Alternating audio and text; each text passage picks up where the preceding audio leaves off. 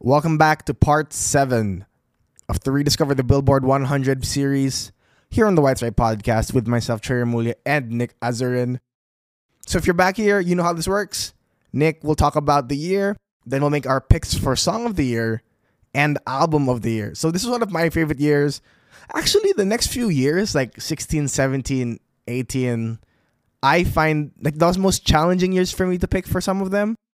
But at the same time, it's also some of the most fun that I've had regarding the years. So I'm actually really excited for you guys to listen to this. Welcome again. Part 7, 2016. Let's go.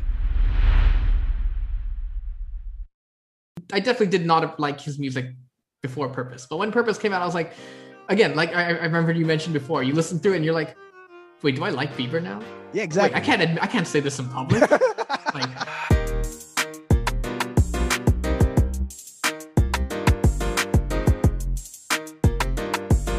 so 2016.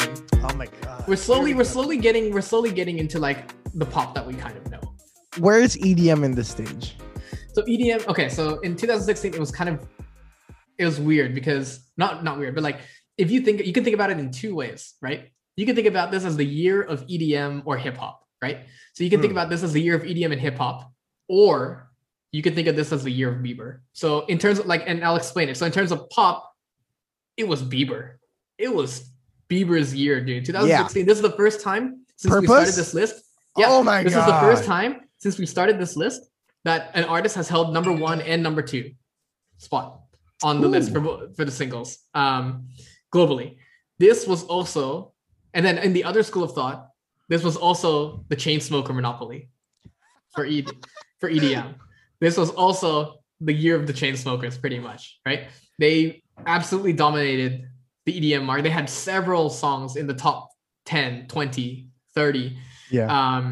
But regardless, this was also a pretty good year for hip hop as well. Funnily enough, Adele, like obviously this was a year where Adele released 25, so obviously she took number 1 spot in the albums, as Adele does every time she releases anything.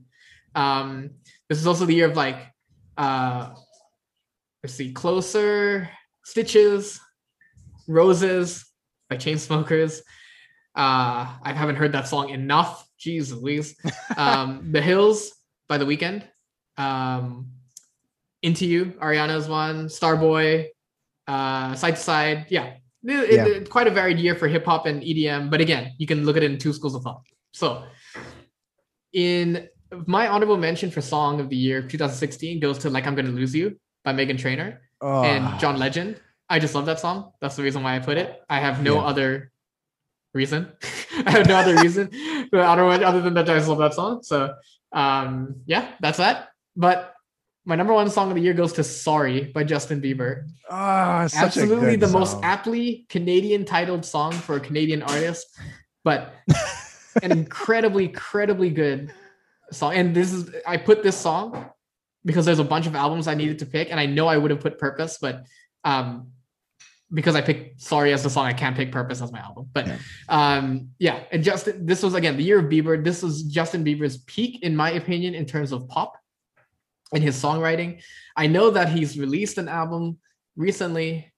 I don't even know what the name of the album is. Blue cover. It's got Peaches on it, and I think it's got some really strong songs. I quite like Peaches. It's got some strong songs on it, but as a whole, it falls apart. Okay. Quite heavily. So again, not his best work, and nothing has really topped Purpose for me since then. But that song itself, like, there's so much to like about it, rhythmically, songwriting wise, catchiness. It's a good fusion of pop and EDM in a way, because it did have sort of that breakdown feel during the chorus, and it had like sort of like feel of a build-up. So like we mentioned before, these are big years for like EDM and stuff. So it's interesting to see pop music kind of adapt to this by not necessarily changing, but just taking elements from something else that's trending, you know, like something else that's also on the top 100 to like keep pop in place, because EDM would have thrashed pop if it wasn't able to keep itself in place, right? If it didn't evolve. And that's what they did. That's how pop evolved. And so I think Sorry is a really, really good indication of that. I think it's a great song. I think it's catchy. Production value is super high. Skrillex was the one also on the team for this album. So if it gets a bit of bias from me there, but yeah, Sorry is definitely my number 1 song for 2016. All right, we have a match for honorable mention. Like I'm gonna lose you. Okay, that's two honorable mention matches. It's an amazing song. Like I remember putting that on repeat. I remember because like even just the way that their voices complement each other so much. You know, like that's something you can't fake. It's just amazingly. It feels like a song that should have been made years and years ago. Mm-hmm. You know what I mean? It feels like one of those songs that could be a classic that they just remade. Yeah, old time music. Yeah, it's old timey vibe. Yeah, but it's so good. I love that song. It's very mature. It's very mature. Yeah, very mature, and it's my favorite Meghan Trainor song. Okay, yeah, cool. We were so close for matching for 2016 category. Single of the Year. I have Love Yourself. Oh, okay. Yeah. Okay. I almost put What Do You Mean? But I chose Love Yourself by Justin Bieber. I would have picked Sorry easily. If I knew that you're picking Sorry, I would have picked Sorry. No, because like all this, like even Purpose. I would have picked Purpose in album, but there's two other albums that I find more significant than Purpose, which is so hard for me to say because it's my favorite Bieber album. It's like, by far my favorite Bieber album. This was the peak for me of being like, I like Bieber. I have his merch. I've never been to a concert, but like I have his merch. Like the shirt, I have the shirt that at the back it says "My Mama Don't Like You." Like that's how much I love the Purpose album. And in a way, for us guys, that was hard to admit as well back in the day because Bieber has an image, right? Exactly. Bieber had an image before this, right? And again, marketed towards the teenage girls. And I definitely did not like his music before Purpose, but when Purpose came out, I was like, again, like I remember you mentioned before, you listen through it and you're like, wait, do I like Bieber now? Yeah, exactly. Wait, I can't say this in public. Like, am I gonna get arrested or something? But no, but like that, I love that. It's one of my favorite of all time pop albums for sure. It's Purpose by Justin Bieber, and you hear a side of him that he hasn't shown before. Mm-hmm. You go through the songs, and it's not just your pop hits. It's not just your Sorries, What Do You Means. You go through it. You have even the actual song Purpose. When you listen to it, it's just him singing. You know what I mean? He's talking about. I feel like it's him getting serious about music. Him getting serious about his own life. Getting serious. You start to feel like, oh my gosh, he's a person. He has flaws, and he knows it. You know? Yeah. He's not the pop star, the kid pop star that everyone thought he was. Mm-hmm. He's growing up. He made mistakes, and here he's finally showing it. I can go forever about that album. But we need to make space for the other albums we have to mention too, right? So, but I could go on forever about Purpose. But anyway, so albums of that year, this one was slightly easy for me, and I actually think we may have a match. Depends. We may have a match. Let's see. So my honorable mention goes to Coloring Book. Okay. By chance. Now it's not in terms of his genre, in terms of rap, in terms of hip hop. I personally don't think it's as strong as Acid Rap, which was the previous one. Okay. Understandable. But Coloring Book was very consumable. So he crafted his sound in a way that was much more consumable, a bit more gospel appointments, and it became not only more consumable, but also paved the way for more gospel appointments later on in like hip hop stuff. And which is kind of weird to me because I feel like gospel has been such a significant contribution of like African American music that I can't believe that there hasn't been more hip hop with gospel appointments. I mean, I guess Kanye has dabbled a bit, sort of. Previously, kind of, yeah, like choir type. It's hard. It's hard for me to believe that like not everyone, like more people don't do it, basically. But yeah, that's why my honorable mention. But my number one album of that year, easily, which is funny because it creeps in at number 99 on the Billboard, easily is "I Like It When You Sleep," "For You're So Beautiful Yet So Unaware" by the 1975. Yep. And this was my big introduction, gateway into like synth pop rock-esque material stuff. Yeah.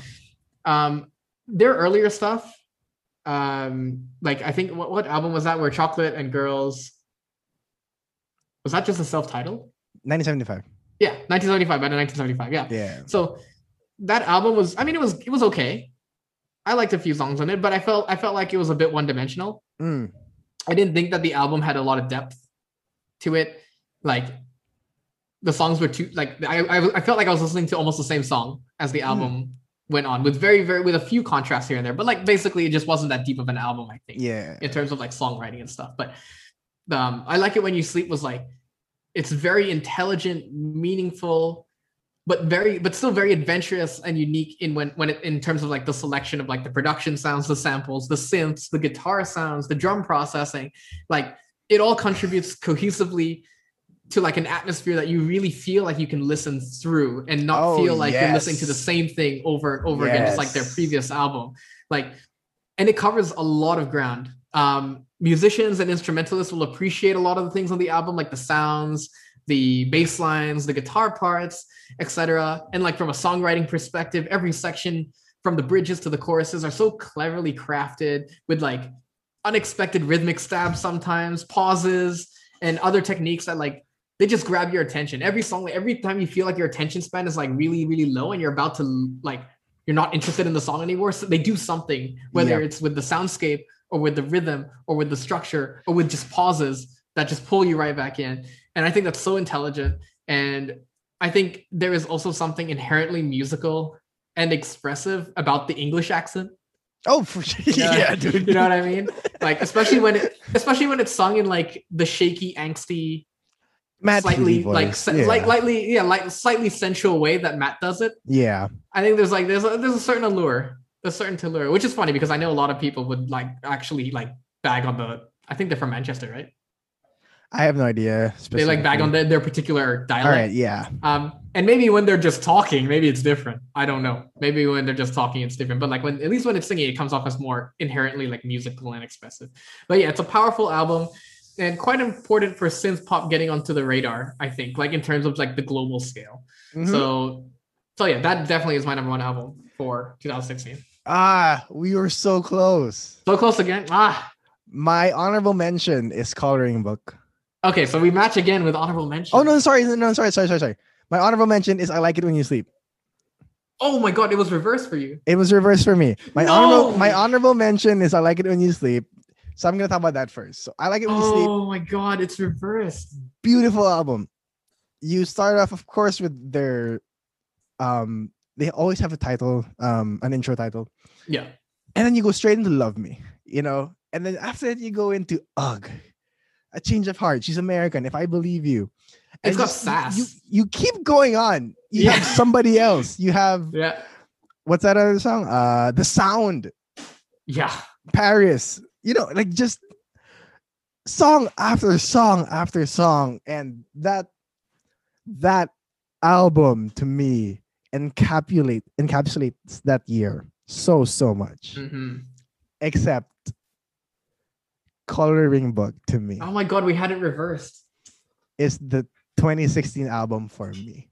I first listened to Chance 2013, 14. Actually, my first exposure to Chance was Sunday Candy. When I heard that he was coming up with the new album, I was like, oh, cool. Like he might become known, right? And this is like my first year. Well, not my first year. It's like my first year going to second year of college at this point.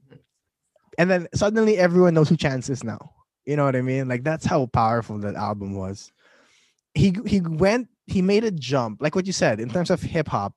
You can say acid rap was more hip hop. It was more true to the form itself. Mm-hmm. But this album gave Chance that jump from indie artist that people don't really know about to this mainstream guy. Because you have songs even like No Problem, Blessings, Juke Jam. Like people just ate that up. I ate that up. Yeah. Every single day. I mean, and like let's be honest, it's Chance's peak. At least for me. Sure. Yeah, no, I could agree. It's where he reached a certain pinnacle and he hasn't been able to reach it since. Mm-hmm. He had a few songs in this EP after which I kind of liked, not quite the same, but it's not quite the same. And you listen to that brass, bro. Gospel hip hop brass. Loved it. I'm always for brass. Yeah, it's a hard toss up for me between Coloring Book and acid rap. I'm not sure which one I like more. That's all I have to say about that. Like, I just don't know which one I like more. Like, they're both good in their own regard. And you could say that they were the peak of Chance if you were to give them two different genres. Like, more purist hip hop versus, like, more purist experimental hip hop versus like gospel appointed hip hop kind of thing. Yeah. So you can kind of make that argument, I guess. But yeah, that is 2016. By the way, this is one of my favorite years ever. Oh, this really? Yeah, it's a pretty heavy year. Yeah, it's a pretty heavy year.